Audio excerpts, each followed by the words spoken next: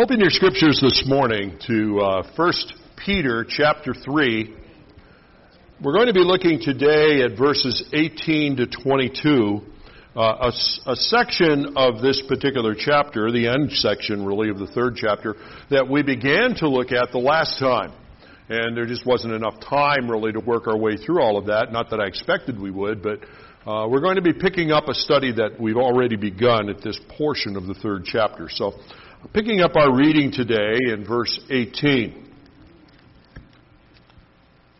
For Christ also suffered once for sins, the righteous for the unrighteous, that he might bring us to God, being put to death in the flesh, but made alive in the Spirit, in which he went and proclaimed to the spirits in prison, because they formerly did not obey when God's patience waited in the days of Noah, while the ark was being prepared, in which a few, that is, 8 persons, were brought safely through water. Baptism, which corresponds to this, now saves you not as a removal of dirt from the body, but as an appeal to God for a good conscience, through the resurrection of Jesus Christ, who has gone into heaven and is at the right hand of God, with angels and authorities and powers having been subjected to him.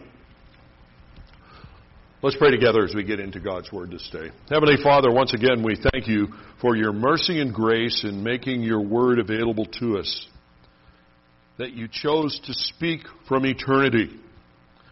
And we ask now, through the working of your Spirit, that you would take these God-breathed words and penetrate our hearts with them, that we would understand what it means that you've said and recognize its application within our lives, and find that enabling from your Spirit to move forward in obedience. Give us alertness of mind, Lord, and give us teachability before you. Well, thank you for that, for we ask it in Jesus' name. Amen. Much of the third chapter has been given over to the fact that we're called upon to be not only living as aliens in this world, sojourners, a light in the darkness as exiles in a foreign land, but that we are to be speaking, not just living a certain way, that we're called to be ambassadors, not only sojourners. And the two have to blend together in our lives. Now, to speak without living in a way pleasing to God simply undercuts what we try to say.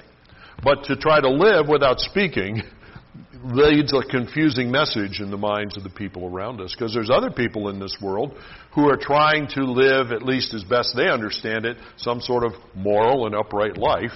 And we need to add words to whatever light there is so they understand what it is that drives us and what it is that makes the difference for us. More importantly, what can make the difference for them. So to be ambassadors and sojourners, therein is the balance.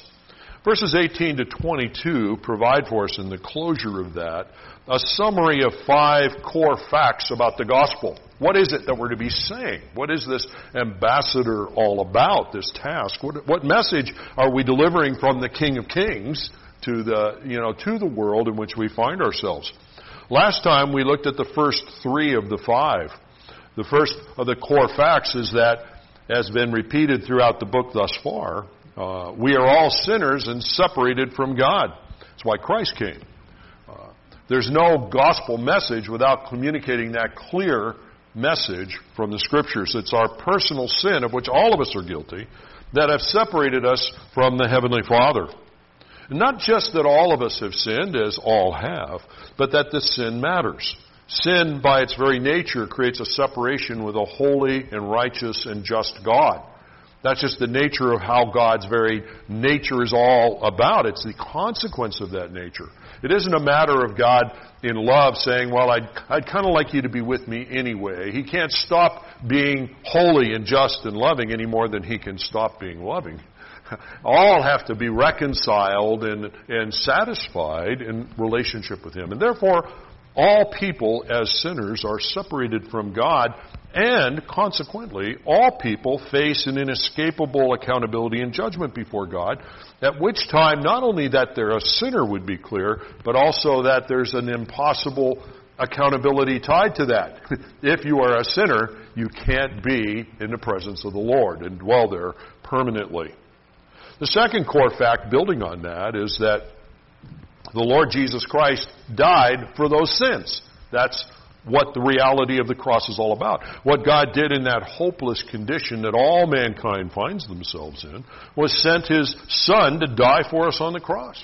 Taking the penalty upon Himself is that sacrifice of infinite worth, the Word made flesh to dwell among us, taking that penalty upon Himself, the penalty you and I deserved for our sin and rebellion against God. Christ's death is central to the gospel. In fact, the work of Christ, the shedding of His blood on the cross, is what distinguishes Christianity. If that's not part of the message of a church, it's not a Christian church, whatever label it may have. You have to be understanding the center of the work of Christ on the cross, the absolute necessity of it, and the absolute necessity of people responding to it in faith to understand what Christianity is. And that leads inevitably to the third of the core facts that we ended with last time, which is that this one who died for us, the very Word made flesh and dwelt among us, rose from the dead. The effect of that is that not only did He physically die on the cross, but He was resurrected on that Easter morning. In that resurrection, we saw the confirmation from the Father that this impossible dilemma of sin and a God who is holy, just, loving, and pure, somehow the reconciliation could happen.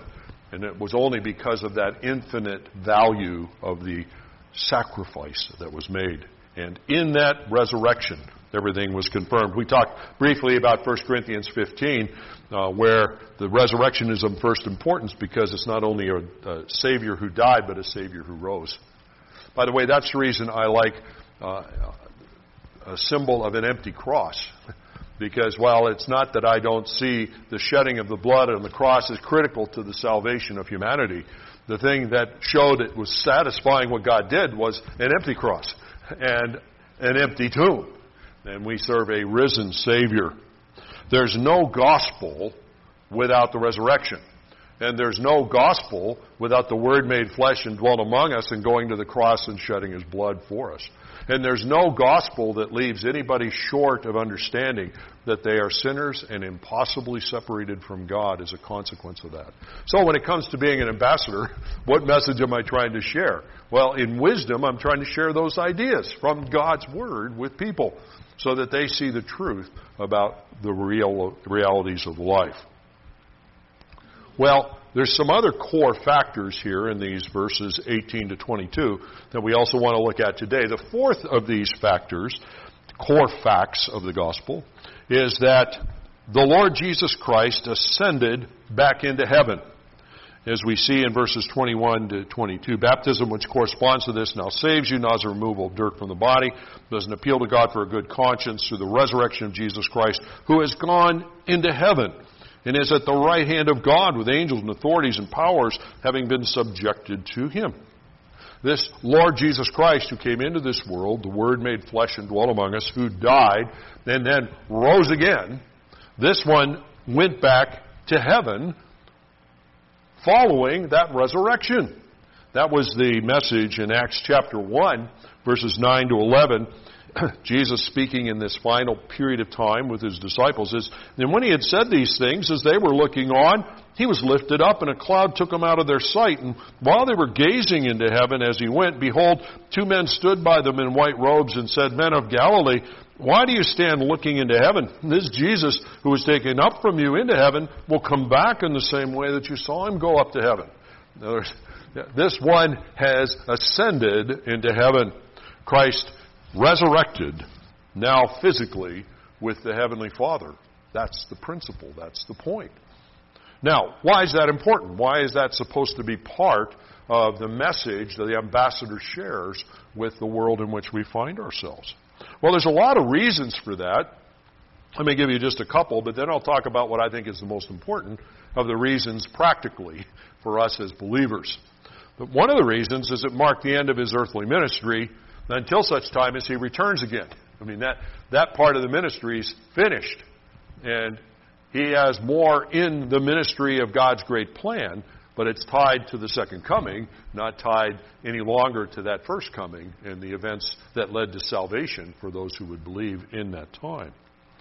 The Father had sent him, Word made flesh and dwelt among us, into the world, revealed at Bethlehem.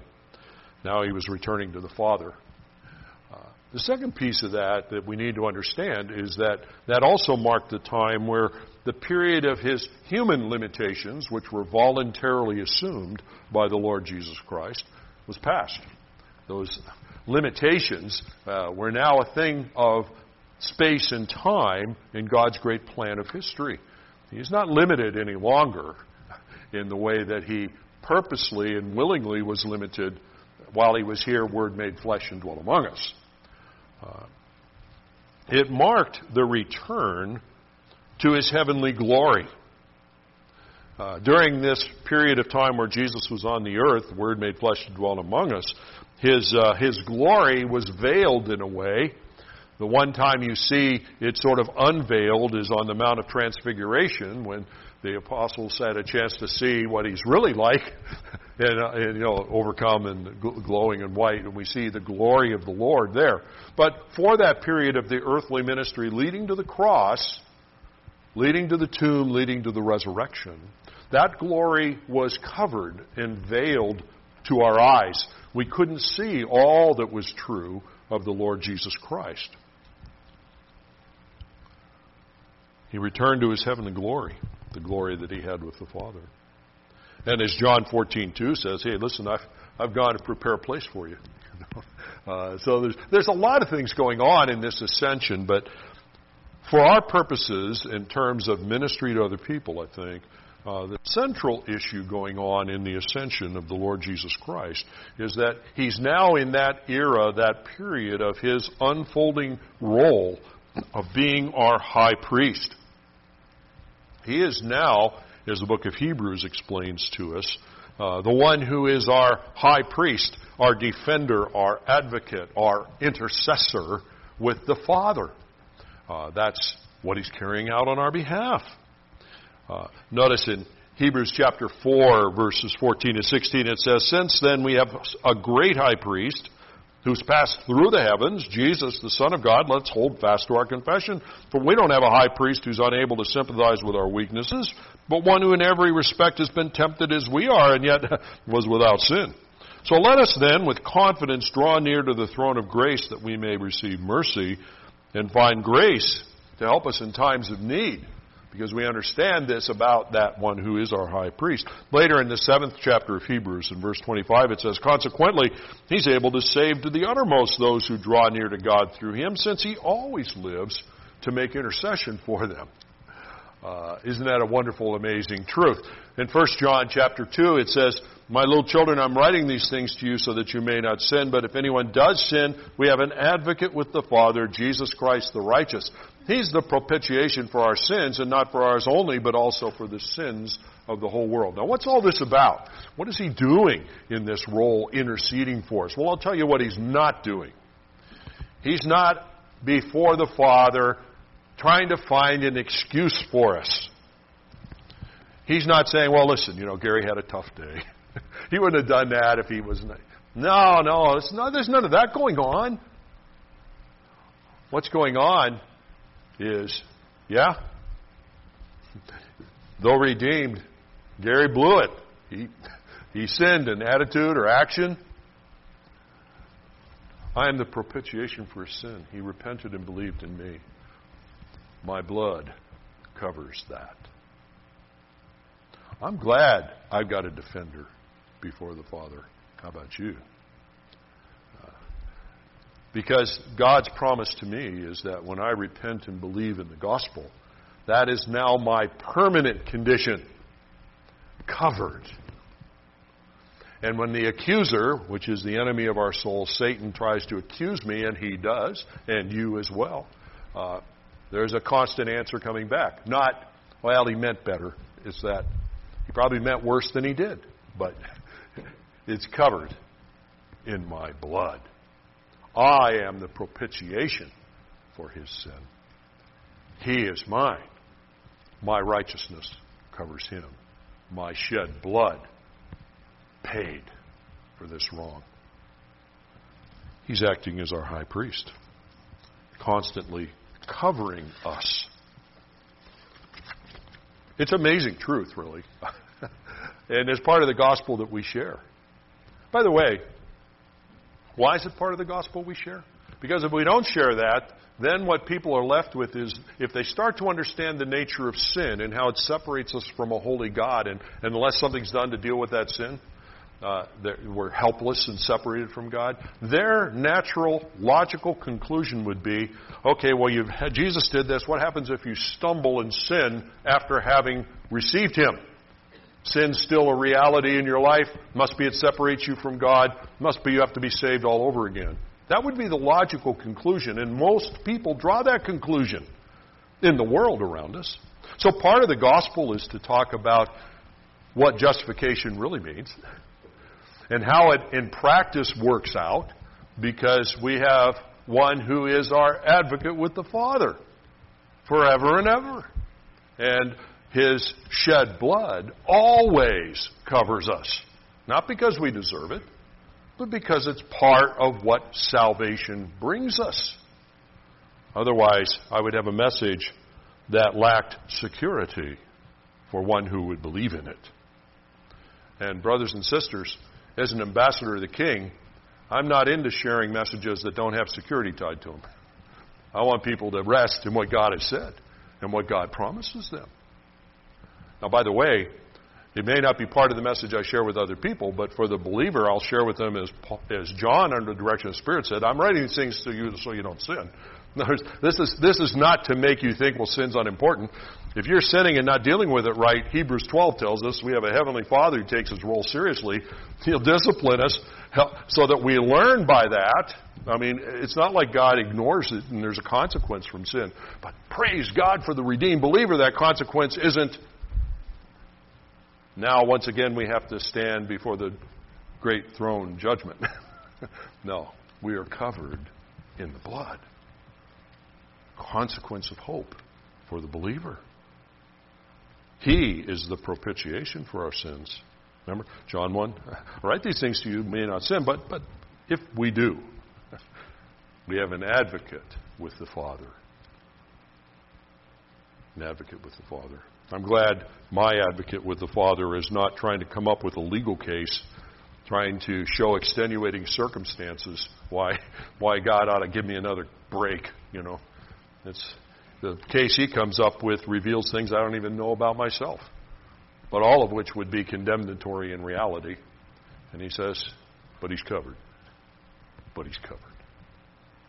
I don't understand all of that in the sense of why, but I certainly understand that's what he's saying. And that comes down to a lot of our understanding of the Word. Don't always understand why God does some of the things He does, but I understand that He does it because He says it. I mean, why would He send His Son to die for us in the first place? None of us deserve it, you know, but nonetheless, that's what He reveals. That's what He did.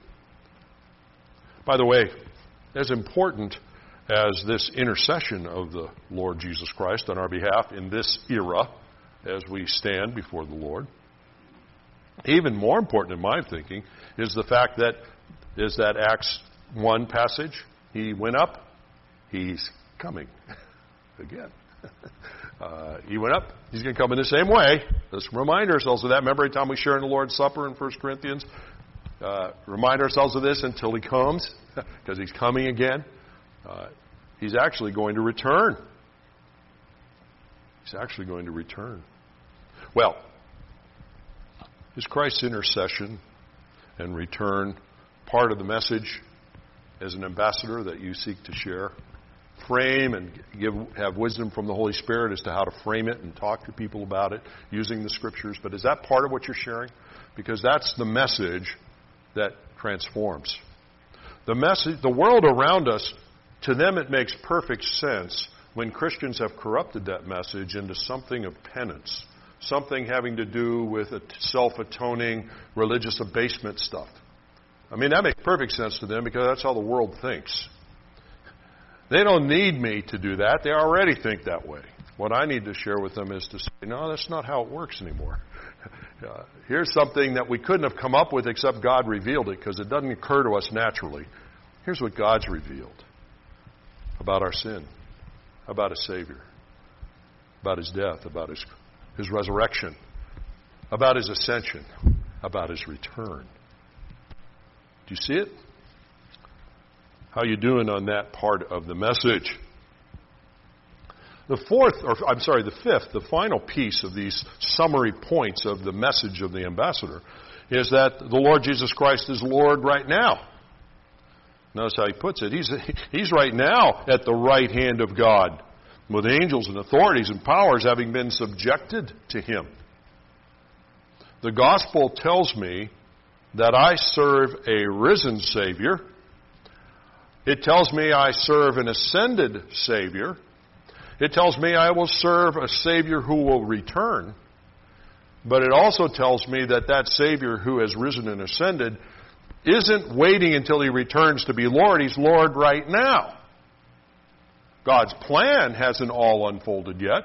We don't see all of the expressions of that lordship. But He is Lord nonetheless. Now. Right now.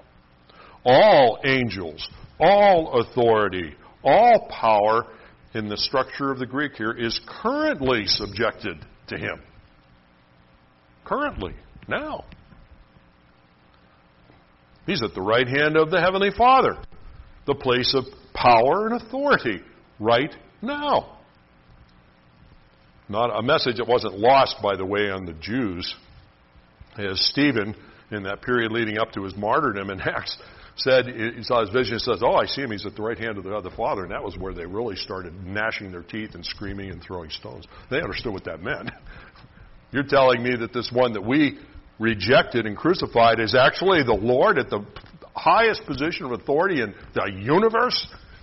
And killed him as a result of that. That's what Philippians 2, verses 5 to 11 helps us to understand. Having this mind among yourselves, which is yours in Christ, who, though He was in the form of God, did not count equality with God a thing to be grasped, but He emptied Himself, taking on the form of a servant, even being born in the likeness of men, and being found in human form, He humbled Himself by becoming obedient to the point of death, even death on a cross. Therefore God has highly exalted Him, and bestowed on Him the name that is above every name, so that at the name of Jesus every knee should bow, in heaven and on earth and under the earth, and every tongue confess that Jesus Christ is Lord, to the glory of God the Father. The fifth piece of this, He's Lord. That's the truth about it. He is Lord now. Now, the truth of the matter is, when He returns, which we've already seen as part of that message, His lordship will become much more visible to people.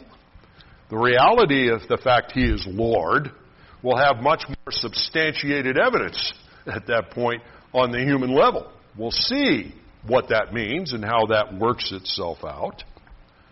But the fact of the matter is, the Scripture says He's Lord right now, even though there's an unfolding plan of God where the visibility of that lordship will vary over time according to God's purpose and plan. But it doesn't change the fact this is His status at the moment. He is Lord now. And today is the day to accept that He's Lord now. Today. You know, the fact of the matter is, one day, as Philippians 2 was telling us, that one day everybody's going to have to acknowledge it. But what other passages of Scriptures tell us, that for many of them, they'll acknowledge it too late. Nobody will end up missing the fact He is who He claimed to be. Nobody will end up going into eternity confused about it. It'll be evident to everybody. But it will be too late for most, in my opinion. By the way, he draws our attention back here, and we'll come back to it in a couple of minutes, to this issue of the timing of the flood and Noah and so forth. But I want you to think about that era in biblical history, in that period of time, in the building of the ark leading up to the flood. The principle of of time running out, but still awareness continuing, was revealed there. Noah was presented as a preacher of righteousness in the Scriptures, as a witness during all of the years that he was building that ark, right up until the time that God shut them in. I think because he was a preacher of righteousness, God had to shut them in, because he'd have kept right on the steps trying to proclaim to people even as raindrops were coming down, because his heart would have not wanted people to perish. But God didn't let him have that option. There was no preaching from the door frame, all right, that took place. Everybody who was rejecting the message that God was giving of inescapable accountability, before they died, all came to understand, that message was true. Rain's coming down. Not only coming down, it's not stopping. And not only that, there's other cataclysmic things happening, and the level of water is going up. I guess this was true after all. Glub, glub, glub. I'm not trying to be flippant about that. In the same way, every person who has ever been born or ever will be born will know with absolute certainty Jesus is Lord. They will know with absolute certainty they are accountable for sin before a holy God who is there. They will know with absolute certainty they are hopelessly cut off from that God because they refused the provision God made. Just like the people staring at the ark now with the door closed saw it starting to float and them sink. They saw the truth of it. In a way, had to proclaim it. It was true. Too late. Too late. That's the note of urgency, by the way, in the gospel, as we, as ambassador sojourners, are in this world. We never know when it is too late for somebody. I've had people die totally unexpectedly in my circle. I never know when time's up, Today's the day. You got to act on this truth today.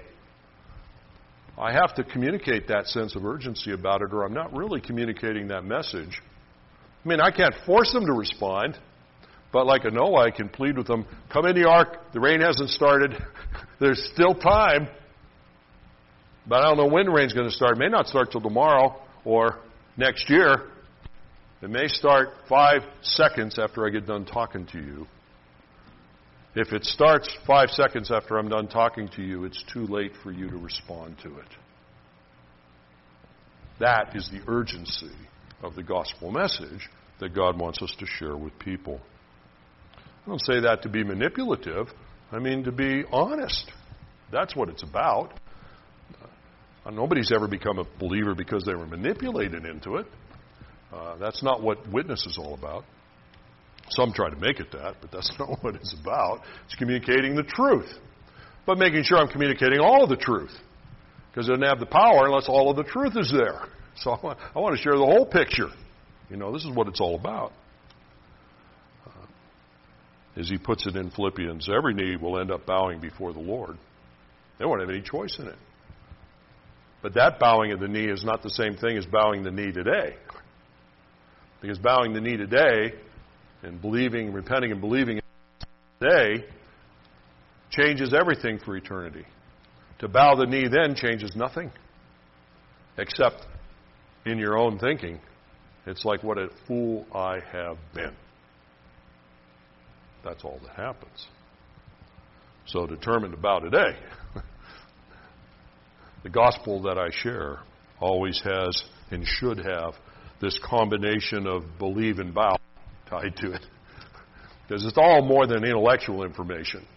Brothers and sisters, understand nobody was ever saved because of intellectual affirmation of the gospel. The demons believe and tremble.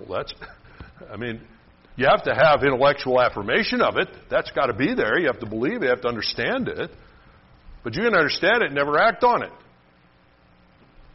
You got to understand and even believe the message that, God's going to judge the earth and never go in the ark. You know what I mean? You could stay outside. You combine it with an action. The Bible says that action is repenting and believing. You build on it by saying, okay, I'll act on it. By the way, there's a reason that God gave us an entire chapter in the book of Hebrews, Hebrews 11, explaining what He means by faith. Know why? Because He's helping us understand it's more than just intellectual. There's that dimension to it. But all of the examples in Hebrews 11 are people who, because they came to believe something was true in their minds, acted in a way in response to it. From the time of Abel onward. And that's the nature of the gospel. That's why we share it. That's why we challenge people.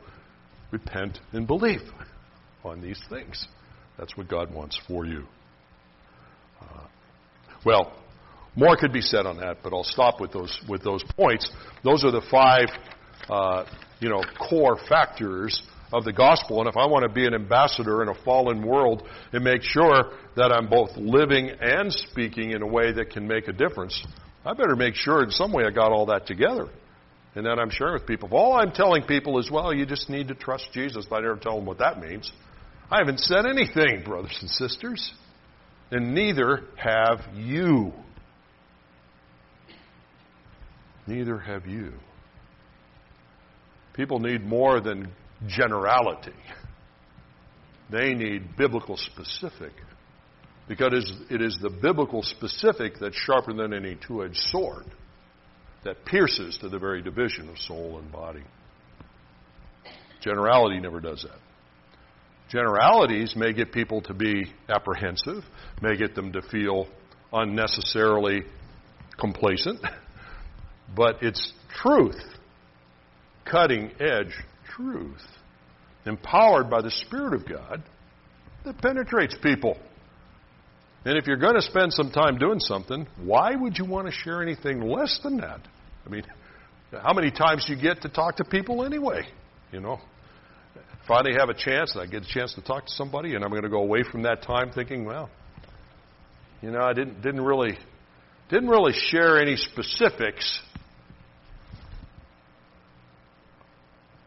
How can I deal with God on that basis?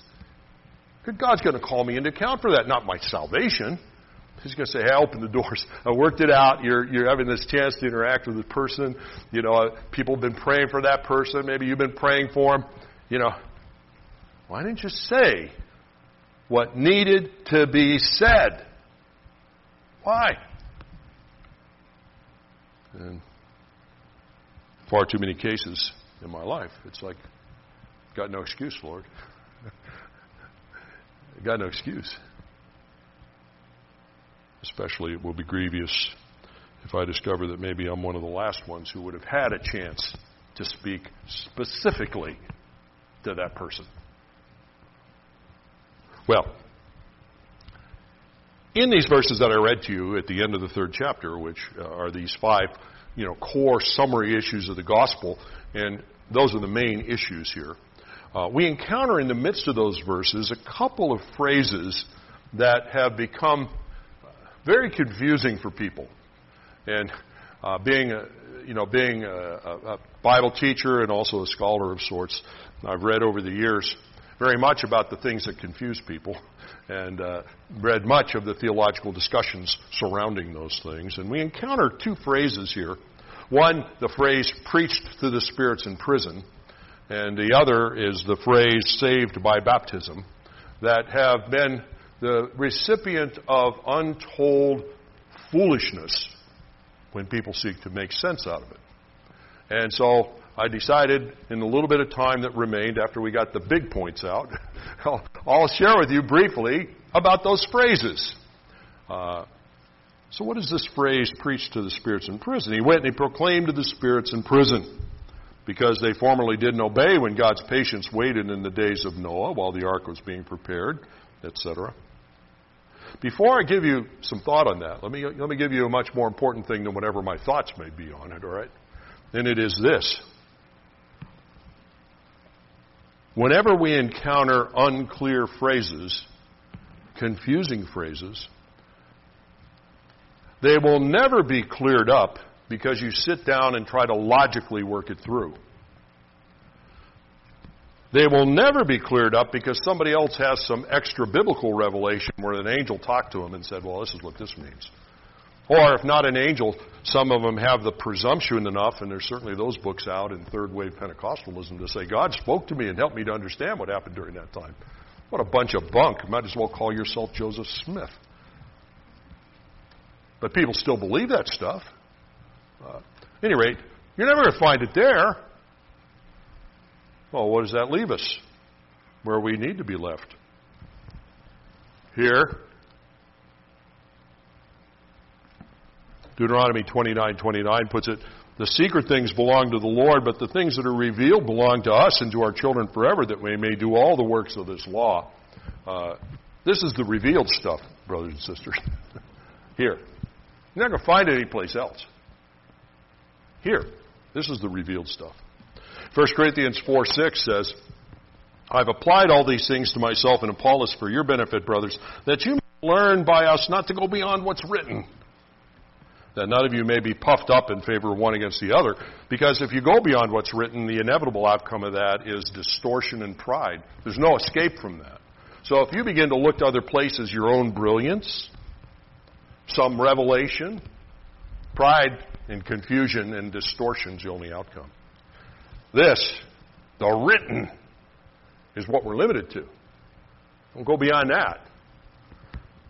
Romans 4:3 says, in answering this question, well, what about Abraham and circumcision and justification? How did all this work out? In verse 3 of chapter 4 of Romans, it says, well, what does the Scripture say? What a practical thing. It's like, well, we could spend forever debating this thing. Let's see, what's the Scripture say? And once we find what the Scripture says, shut up! And you say, well, but I didn't see enough there to give an answer. Well, then God didn't want you to give one.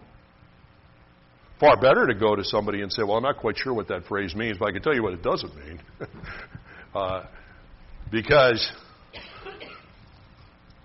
never is obstruction to clearly taught biblical truth going to be found in unclear, confusing passages.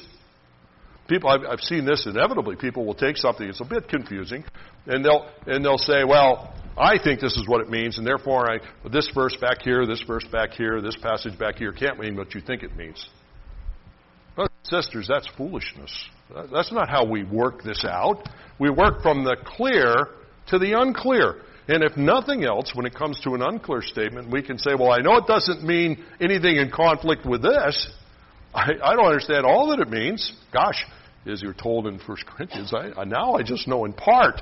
I'll know fully then. I don't know everything right now. I'm dependent on what God said. If He didn't say more about it, it was just to say, you couldn't understand it all anyway. And just understand there's more to learn yet.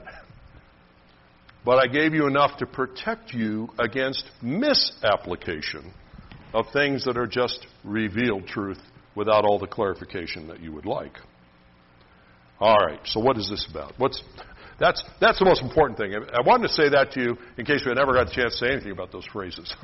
But we'll come to the phrases now. What does that mean, preach to the spirits in prison? Well, we know from the Scriptures in an objective, I believe, manner as we approach the Scriptures, taking them for meaning what they mean, that prior to the cross, remember this was the unfolding answer to the solution of sin, the ultimate solution. Sacrifice was there and forgiveness could be possible, but no true covering of justification was possible until the precious Lamb of God was ultimately sacrificed. Most theologians say, well, then that means in the period of time preceding the cross, in the shedding of that blood, something must be true of the person who is a person of faith until such time as the fullness of time came and in that ultimate promised sacrifice was made. And most often they'll turn to Luke chapter 16, where Jesus is talking about the rich man and Lazarus, you remember, and talking about the distinction between after the death of both of them. The rich man went to Hades, the Lazarus, the poor, went to paradise. And you remember those examples. By the way, There's nothing parabolic about that story in Luke chapter 16. No grammatical reason to see it as parabolic language. So I look at that and I say, well, then it's not a parable. He's giving us some insight that we need. No one could really dwell in the presence of God until full atonement for sin was made. And you say, well, how was that? Wasn't the sacrifices prior to that time useful? Yeah, and I can tell you Isaiah, the great faithful prophet, was covered by the temporary sacrifices, trusting God's ultimate sacrifice. But when he had his vision of coming into the presence of God in Isaiah chapter 6, it says, woe is me, I'm undone. I'm a man of unclean lips. I dwell in the midst of a people of unclean lips, and my eyes have seen the Lord. I'm lost. Well, what was done was a temporary covering. No one could dwell until that full atonement was made. And so it's reasonable to assume as the cross finally occurred and it was finished, meaning the atonement had been made, that there was a period of time where the Lord Jesus, prior to the resurrection, went to where the other people who had died went. Part of it broken into two pieces. Hades and paradise. That's why he told, I believe, in Luke 23 to the one criminal, today you'll be with me in paradise. It's the reason he didn't use the word heaven there, in my opinion. But at any rate, he said, you'll be with me there. So what did he do there? Tells us here he was there, he went there, and he proclaimed. I think he proclaimed victory to the ones who weren't trusting God all along the way, that were in the place where the rich man was. They had not believed God's promise, and they had not turned to it. I believe that's what was being proclaimed there. And for the ones who were waiting in the bosom of Abraham in the place of paradise, he was saying, I'm the one you've been waiting for. I'm that fulfillment of the sacrifice first seen in the garden. It's my precious blood that's been shed for you. And after that clarity, paradise ceased. And the redeemed went with him to heaven. Now, Hades continues on. Why? Because the conclusion to that doesn't come until the great white throne judgment.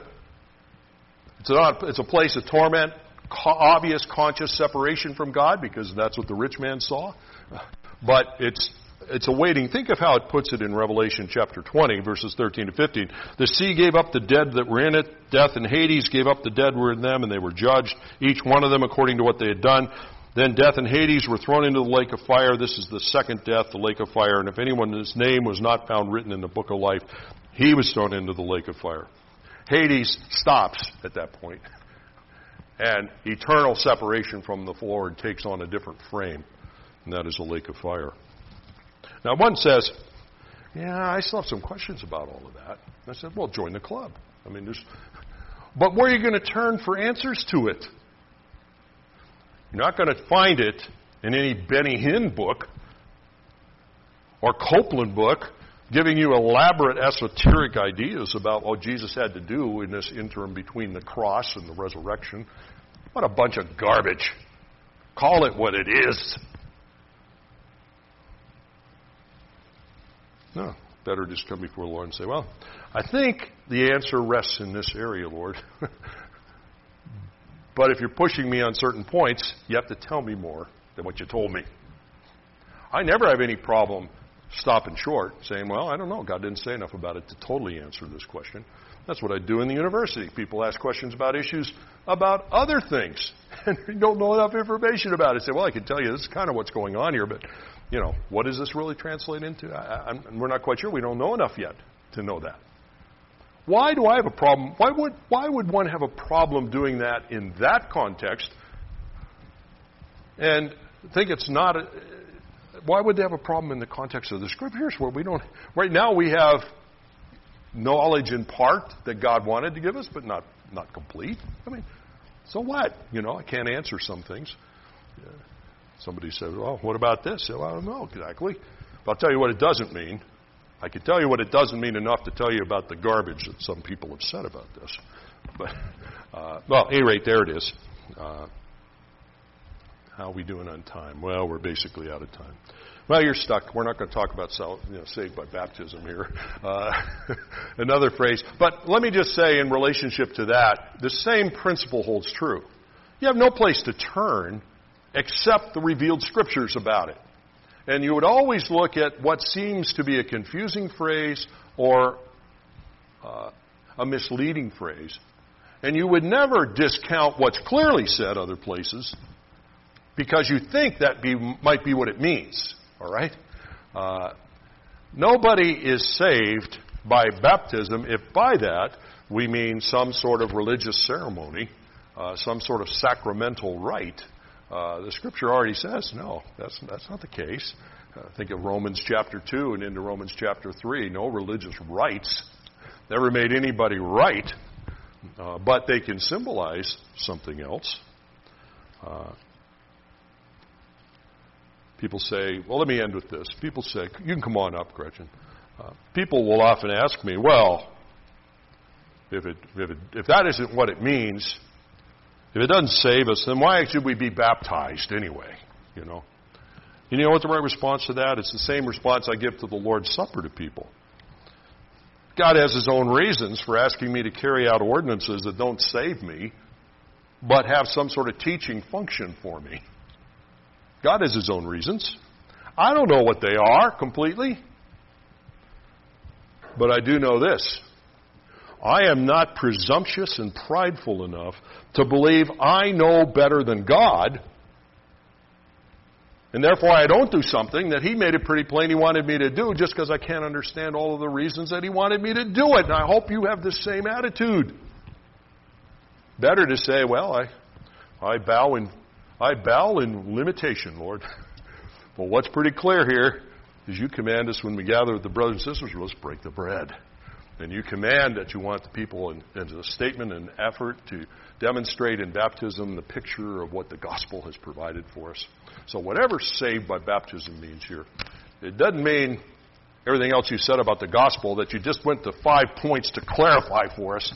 Somehow is not applicable if we only get somebody into this religious rite. Well, all right, I'm done haranguing. So let's pray. Father, thank you for a time together in this day, the chance to be together, to sing, to pray, to worship, to fellowship. Thank you for your word. Work within us and guide us.